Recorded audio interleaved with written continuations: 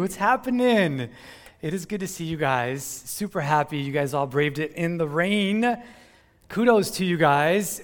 Happy you guys made it. And some of you guys are still wet, some of you guys are dry. I just got dried off. I was in the rain for a while, but I am good. So we've been in a series that we're calling, and we're wrapping it up today, we're calling All in the Family. So if you have your Bibles, you can open it up to Matthew chapter 5. We're going to look at verse 5. I've titled this talk, Rise Above. Rise above. So if maybe you missed the past other weeks, let me tell you what we're doing in this series. Today we're wrapping up our series on All in the Family. Next week, as Abdiela just mentioned, we're going to be kicking off a brand new series called Hello, Holy Spirit. We want you guys to make plans to be here next week. But what we're doing in this series is we're looking at the teachings of Jesus from Matthew chapter 5. In a little section called the Beatitudes. And in this section, Jesus talks about how to have a blessed life. What we're doing is we're zooming out and looking at how to have a blessed family. And so we've been going week after week through the Beatitudes, and this week we're going to wrap it up and look at this Beatitude in verse 5. And you know, when I talk about, when Jesus talks about the different qualities that we need to be blessed, we think about that, we think about how we can apply those in our lives. And the purpose of this series is to look at that as a family unit. Like, how can we help each other out as a family? How can we help each other live a life that's blessed by looking at these Beatitudes? Now, how many of you know that our families are under attack? Our families are under attack. The enemy has come to try to steal, right? Kill, destroy our families. He's trying to divide us. That's what he's trying to do. He's trying to divide our marriages. He's trying to divide us between our kids and us. He's trying to break up this relationship. And so we look at families today. One of the things that wouldn't roll off our tongue is, wow, that family is blessed. Right? It just, we don't see it very often. More often than not, we see families that are just, knee deep, chin deep, everything deep in dysfunction, and just, it's a miracle they're even still together. And so if you're taking notes, there's a key thought that we've been honing in on every single week, and it's kind of the paradigm shift of how we think about faith in our families. And so if you've been here before, I would invite you to just say it, even if you haven't been here before. It's going to come up on the big screen behind me, and I invite you all to just repeat it with me, all right? We are not just a family of faith. What are we? We are a family that follows the teachings of Jesus. Now, some folks new might say, well, what's the difference? I don't really see the difference in that. It sounds like a little nuance. And the reality is that it is just a little bit of a difference here. But unfortunately, today, the word Christian, which is often what is thrown around, it doesn't mean what it used to mean. In fact, here in the United States of America, to be a Christian is almost a default decision.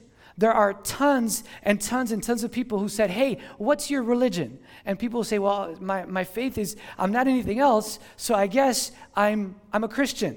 They're like, I don't really fit any other category, so the category that's most prevalent in our society is Christian. In fact, Gallup Poll came out with a stat that says 75% or so of people in our country would call themselves Christian. But if we didn't know that, and we looked at their life and how they spend their time, their resources, their energy, their money, whatever, we would look and we would wonder, I'm not really sure if what they call themselves they really are, because the way they live their lives just doesn't really line up. And so I thought, well, if we go with maybe a different title, and we take it actually seriously, and we say, we know we're not just a family of faith, but we actually try to follow the teachings of Jesus. We're not just this cultural Christian in a sense, but we are followers of the teachings of Jesus in all that we do. So in other words, Jesus isn't just like a part of our lives, what I do on Sunday. No, he's the very essence of my life. It's not just like I go to him, it's Easter, Christmas, Mother's Day,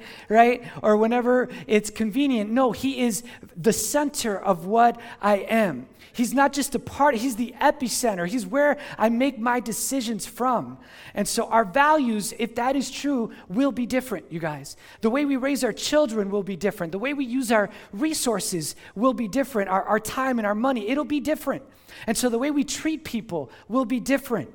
The way we treat our family will be different. Can somebody say yes?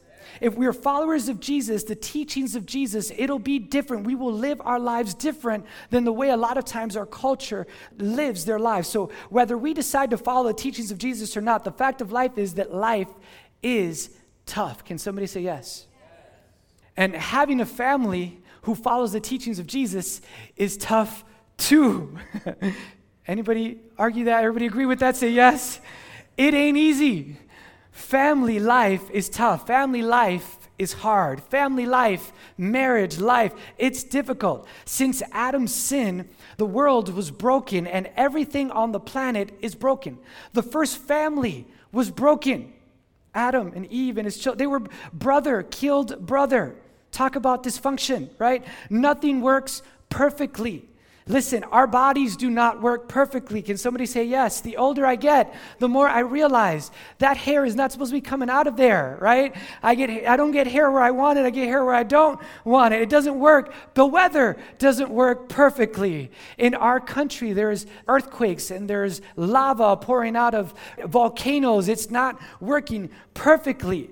We have several hurricanes that affected us last year, and those weather predictors are predicting an even more active hurricane season that starts in just 2 weeks on June 1st. Did you already know that it's coming back? The economy doesn't work perfectly. No relationship works perfectly. Our marriages don't. Nothing works perfectly. And life and family life is full of losses. We have defeats and we have disappointments. You guys, this is not heaven. Can somebody say yes? That's why we pray, let your kingdom come, let your will be done on earth as what? As it is in heaven. Because in heaven, there are no defeats. There are no disappointments. But on earth, nothing works perfectly all the time. So we have trials and we have tribulations, we have sorrow and we have suffering, we have problems and pressures, we have defeats and disappointments. How do we rise above all of that? That's what we're going to talk about. How do we rise above the inevitable losses as a family and in our own life? How do we rise above them? Let's look today at what Jesus said in Matthew chapter 5, verse 5. Jesus says this, "Blessed are those who mourn, for they will be comforted." And if you look at this verse from the at first glance, you're like, that sounds pretty ludicrous. Blessed are those who mourn, for they will be comforted. How does that make any kind of sense? In other words, the way to be happy is to be sad. It just seems like the great reversal. What does he mean by this? Why did Jesus say this? God blesses those who mourn. That's what we're going to look at today. How God provides the wind beneath our wings to rise above those things that we have lost in our life. I don't know what all of us are going through right now. I hope some of us are going through a really good time in our lives, a relatively easy time, but I realize some of us here may not. Some of us came today all churning on the inside. All churning up. We've got conflicts, we've got chaos, we've got a bad health report. We just got laid off. We had a fight with our girlfriend. We had a fight with our wife, our boyfriend, our husband. The money just isn't there when we need it. We're under tension. And some of us have had a loss in our lives, and we've had a death in our life. We've had something that has caused us to have grief. Some of you may know my story. Maybe you don't. I have walked through some grief and some loss, I would say recently. Some of you know that I lost my mom. I lost my sister, both to cancer. And I've gone through some long journeys with grief and since they've died, long journeys. And I've learned a lot. I've learned a lot about grief. And let me tell you, I keep learning. And I've learned a lot about things that I didn't even know. Even this past year, I've learned about things. And so what I want to do today is I want to summarize a few of those ideas. I think someday I'll probably end up writing a book because of all the information that I've learned, all right? But that day is not today. But I just want to give you a few things on how to rise above the brokenness that we find in our world today. Let me give you some things, all right? And I think if you want, you can write this down, some things. One of them is this: God doesn't expect me to be happy all the time. God doesn't expect me to be happy all the time. It's just a fact of life. God doesn't expect me to be happy all of the time. There's this myth out there that people who are Christians or who follow the teachings of Jesus, if we're believers, if we know Jesus, we should always be smiling. We should always be always happy, always cheerful, skipping the hills and picking flowers and talking about peace and love. And like the Von Trapp family, it says the hills come alive at the sound of what? Of music, right? We're just all this. No, that's not reality. That's Princess Poppy.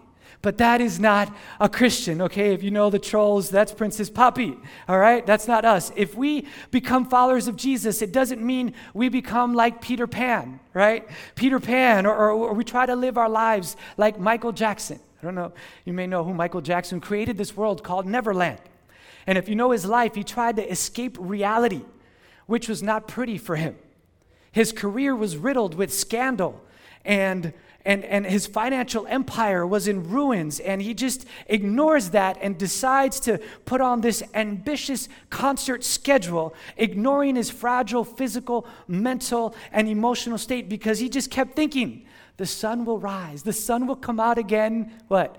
Tomorrow, right? It's just this pool of always being happy. But if you are a follower of Jesus, you're not going to be happy all the time. In fact, the Bible says in Ecclesiastes chapter 3, verse 4, it says, there's a time for everything and a season for every activity under heaven. In other words, life is a series of opposites.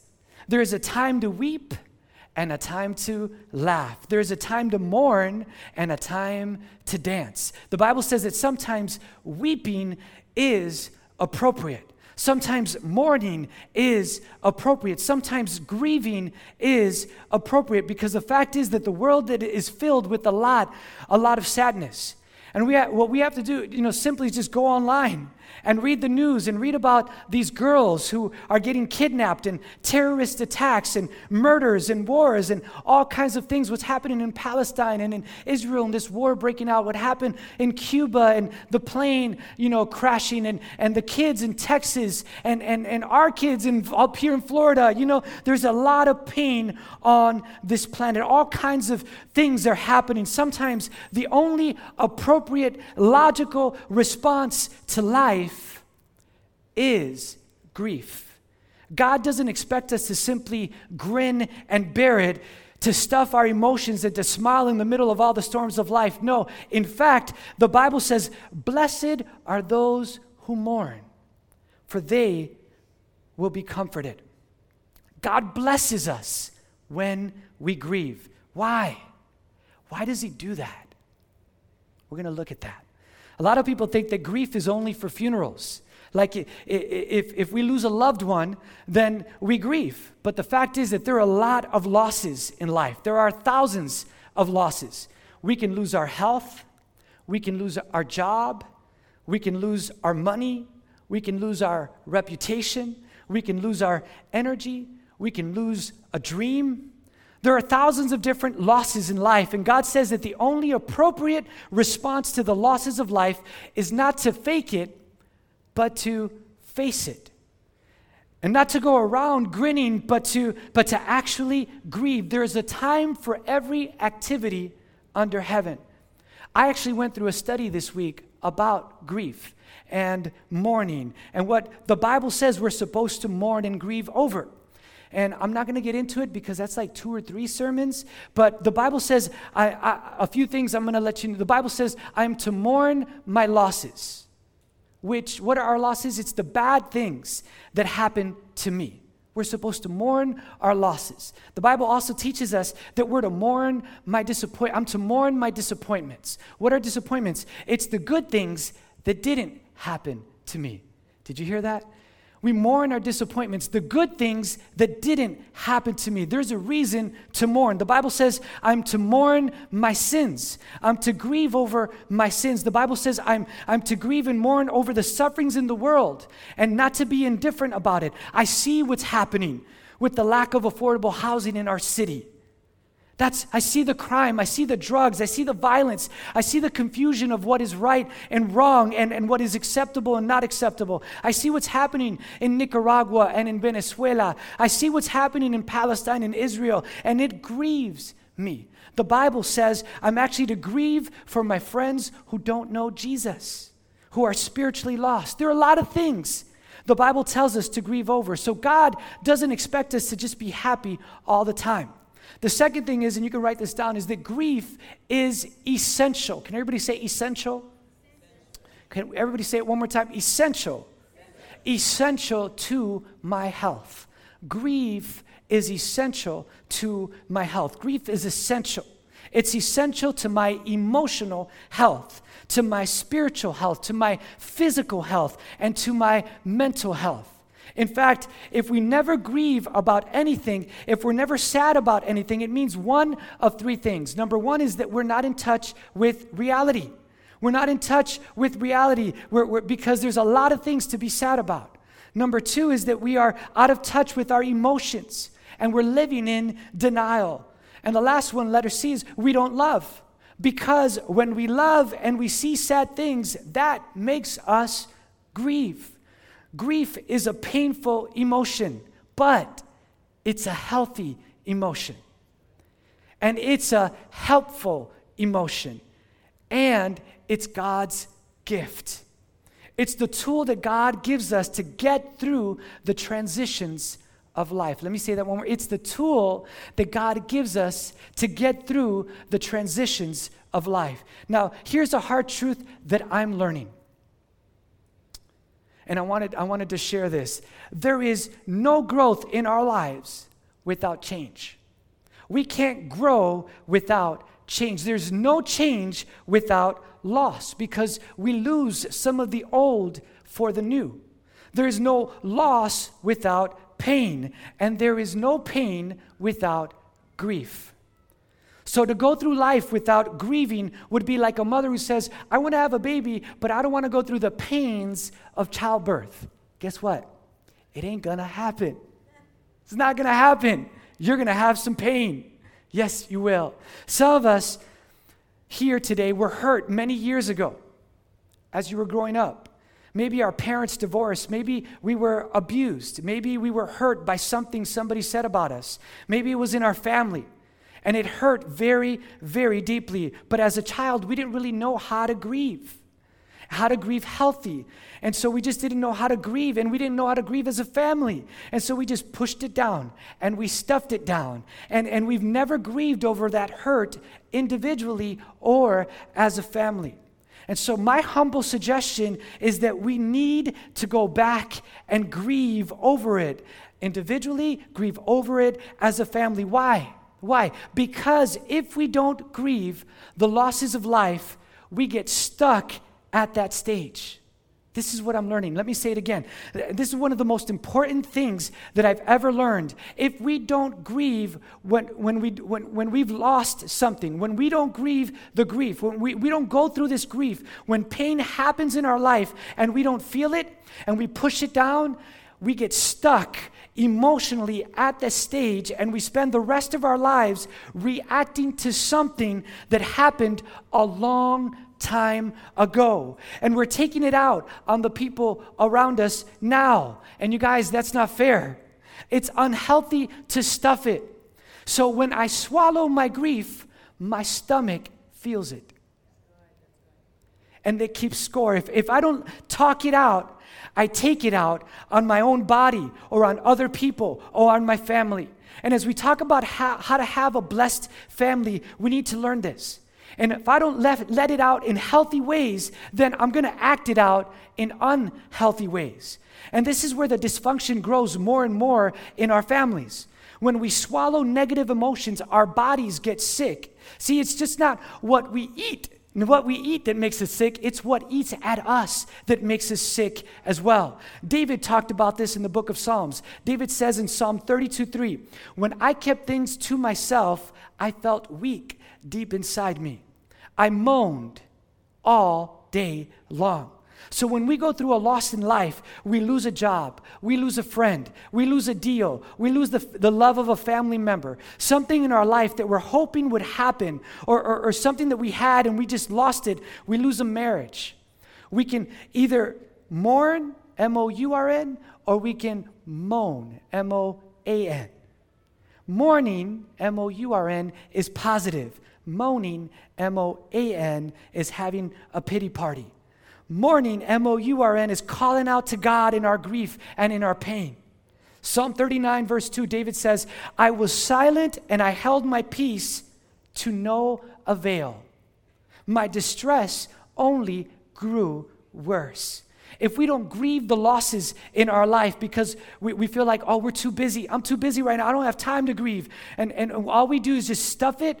If we tell ourselves I can't even think about this right now. If we don't even ever face it, what happens is what happened, like David says, my distress only grew worse. And our families, you guys, get affected by this. So what am I saying? What am I saying? The things that happen to us, the things that happen around us, the bad things that happen to us, that is not our choice.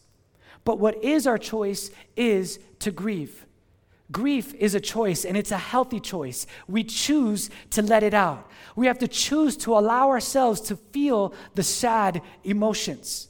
And we might say, well, I don't like feeling sad. The truth is, we don't. We don't like feeling sad. But not everything that's helpful feels good. Not everything that's healthy tastes good. Can somebody say yes? If we don't mourn, M-O-U-R-N, the losses of life, we get stuck at that stage. And so what I want to look at is how God blesses broken hearts. Because Jesus says this, God blesses those who mourn.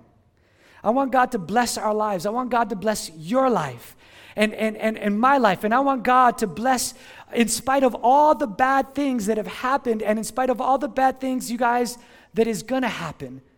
In order for God to bless our life, Jesus says, blessed are those who mourn, for they will be comforted. So how does God comfort me when I grieve? I just have to say that I feel like an authority on this one. I've gone through some things. After the losses that I suffered in my family, I can speak from experience on how God comforts. And as I've looked back over my life, and at least the last 2 decades, I see a bunch of ways that God blesses a broken heart, and even how God comforts and blesses a broken family. So if you're here today, I want to tell you, each one of us fit both of those categories: a broken heart and a broken family. And the reason I say this is because you are human, right? Okay, you're human, and every human has experienced some sort of loss, and some sort of loss even as a family. And so today, I want to talk about 4 ways that God wants to cause us to rise above the loss, the pain, and the hurt. You see, there was a time in my life when I was depressed. I was depressed, and I heard this song a friend of mine wrote, and I kept playing it over and over again on my cassette tape. Some of you young people don't know what that is. On my cassette, and I learned this song. It was a Spanish song, and I'll tell you the words of the song in English. The words of the song says, I want to cry again. I was so depressed, I didn't have a tear left, and this song just resonated with me. And it said, I want to cry again because my tears have dried up. And it was a prayer to God. God, this is the words of the song. God, I want to cry. Help me to cry again, because when I can cry again, then I can find joy. And I was like, that's what I want. That's my way, my ticket out of my depression. And I can tell you that I've experienced a lot of crying. God answered my prayer. I want to cry again. When my mom passed away, I cried a whole bunch. And then when my sister passed away, I cried even more. I was like, God, you really answered my prayer from when back then. I've been crying and crying and crying. And let me tell you one thing that I've learned in my life is that crying does something for us. It's not a sign of weakness. It's actually a sign of love. Deep love cares. Deep love is strong. And that's the kind of love that keeps us going and keeps a family together. And so how do we get through? You heard me say get through, because we don't get over, you guys. A lot of people think, I'm just going to get over this grief. No. We're not going to get over. If it's serious, if you were married for a certain number of years and then we divorce, we don't just get over. We get through. Can everybody say get through? We don't get over. If you have a loved one, a mother, a father, a husband, a wife, a child, or a sibling who dies, we don't get over that, you guys. Some of us in here, you know that. You don't just get over that. We get through it. We can't get over grief. We can't get under grief. We can't get around grief, you guys. We've got to go through grief. And if we're scared to go through our emotions and express our emotions and we refuse to go through it, that's when we get stuck. So how do I get unstuck? We let God help us. We let God comfort us. Blessed are those who mourn, for they shall be comforted. So if we decide to go through the grief, I got some good things to help us today. God says and He promises that He will comfort us. How does God comfort us? A bunch of different ways. And we're going to talk about some of them today. But the very first step in letting God comfort us is to look to Him. The first way God blesses a broken heart is by allowing us to look to Him. Look to God. That's what He wants, right? He wants our attention. And what God is saying is, I know what you're going through. You're going through a rough patch right now. I didn't cause this. It's not what I wanted for your life. It's not what I wanted for theirs. But listen to me, Linda. Linda, listen to me. Listen to me, Linda. He's saying, eyes on me. Eyes on me. He's trying to get us to look to Him. C.S. Lewis, he wrote this. He said, God whispers to us in our pleasures, but He shouts to us in our pain. Pain is God's megaphone. Hello! It's God's megaphone. God is trying to say, I didn't do this to you, but I want to help you get through this. We rarely change when we are nice and comfy. We change when we feel the heat. And let me tell you, for some of us, the heat is on. The heat is on. Here's what the Bible says in Proverbs chapter 20, verse 30. Sometimes it takes a painful experience to make us change our ways. That's today's English version. Anybody agree with that verse? Right?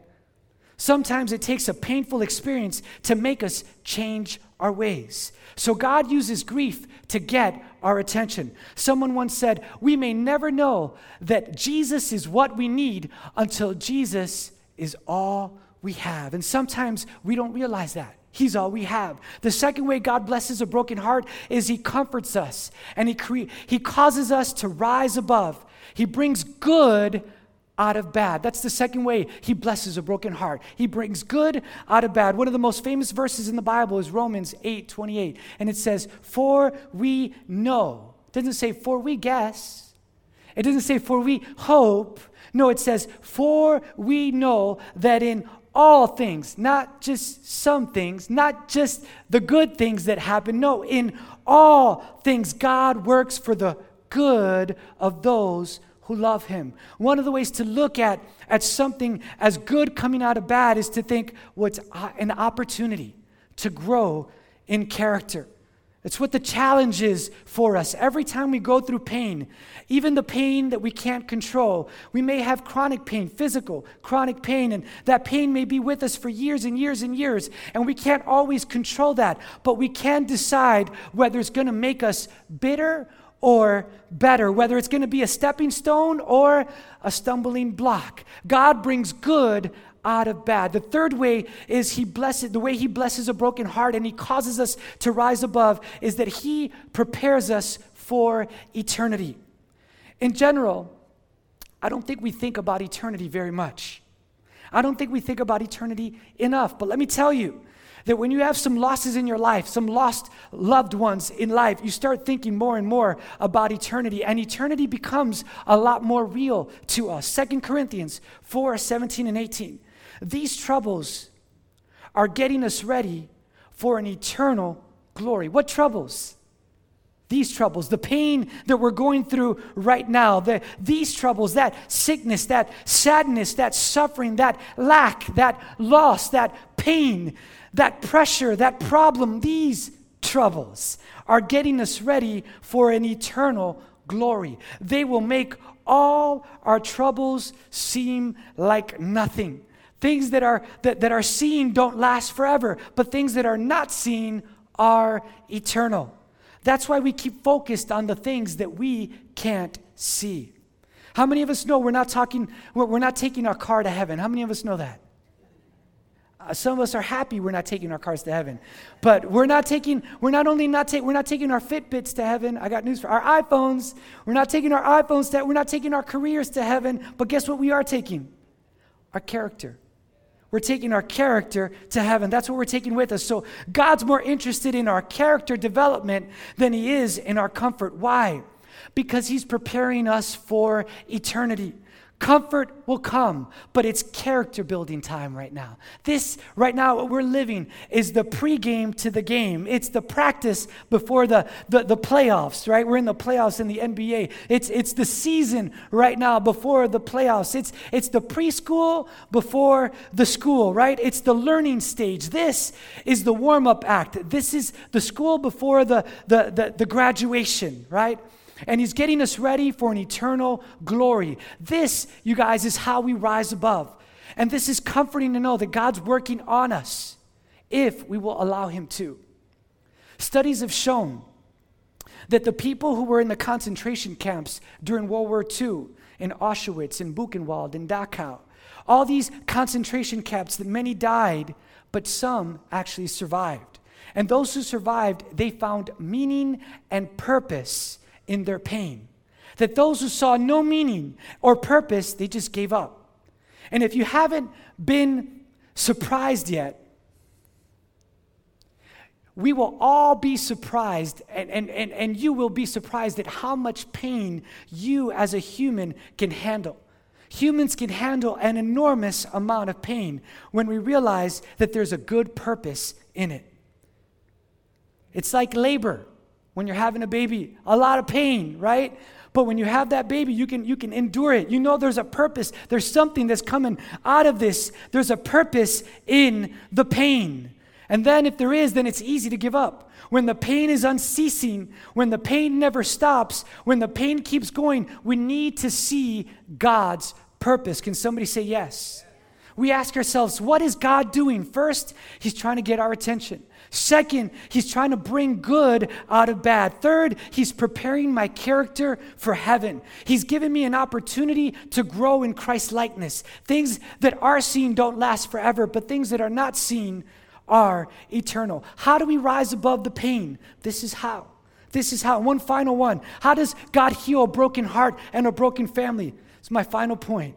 We will find comfort and rise above when we allow God to use our pain to help others. There is purpose in our pain. This is called redemptive pain. This is the highest and best use of the pain we go through. God does not want to waste a hurt. God never wastes a hurt, but we often do, because we're not willing to use it to help other people. God wants to use our pain to help others. This is the highest and best use. Who can better, you guys, help the mother of a special needs child than another mother of a special needs child? Who can better help somebody who's lost a son or a daughter in war than somebody who's lost a son or daughter in war?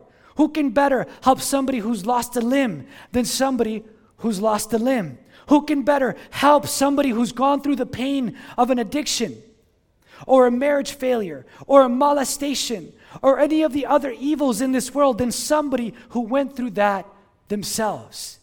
God does not want us to waste our hurt. This is called redemptive hurt. He wants us to redirect our focus. 2 Corinthians chapter 1, verse 4. God comforts us in all our troubles so that we can comfort others with the same comfort that we received from God. So listen to me very closely, you guys, very carefully.